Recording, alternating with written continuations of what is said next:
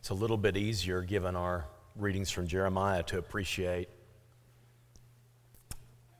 the cup. The fruit of the vine is about to go around.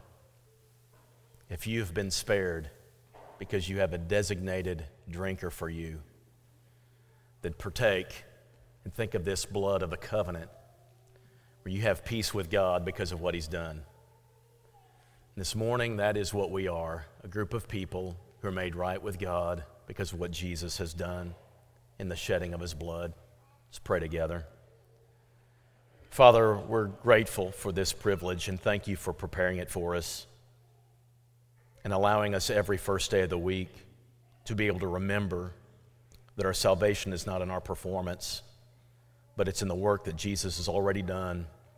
He's already taken our place, and He drank the cup of Your wrath and left us the cup of the covenant. Father, help us to remember that and reflect on that, to be grateful for that, and allow that to spur us on to be people who live for You. Thank You for Jesus and what He did for us. We pray in Jesus' name, amen.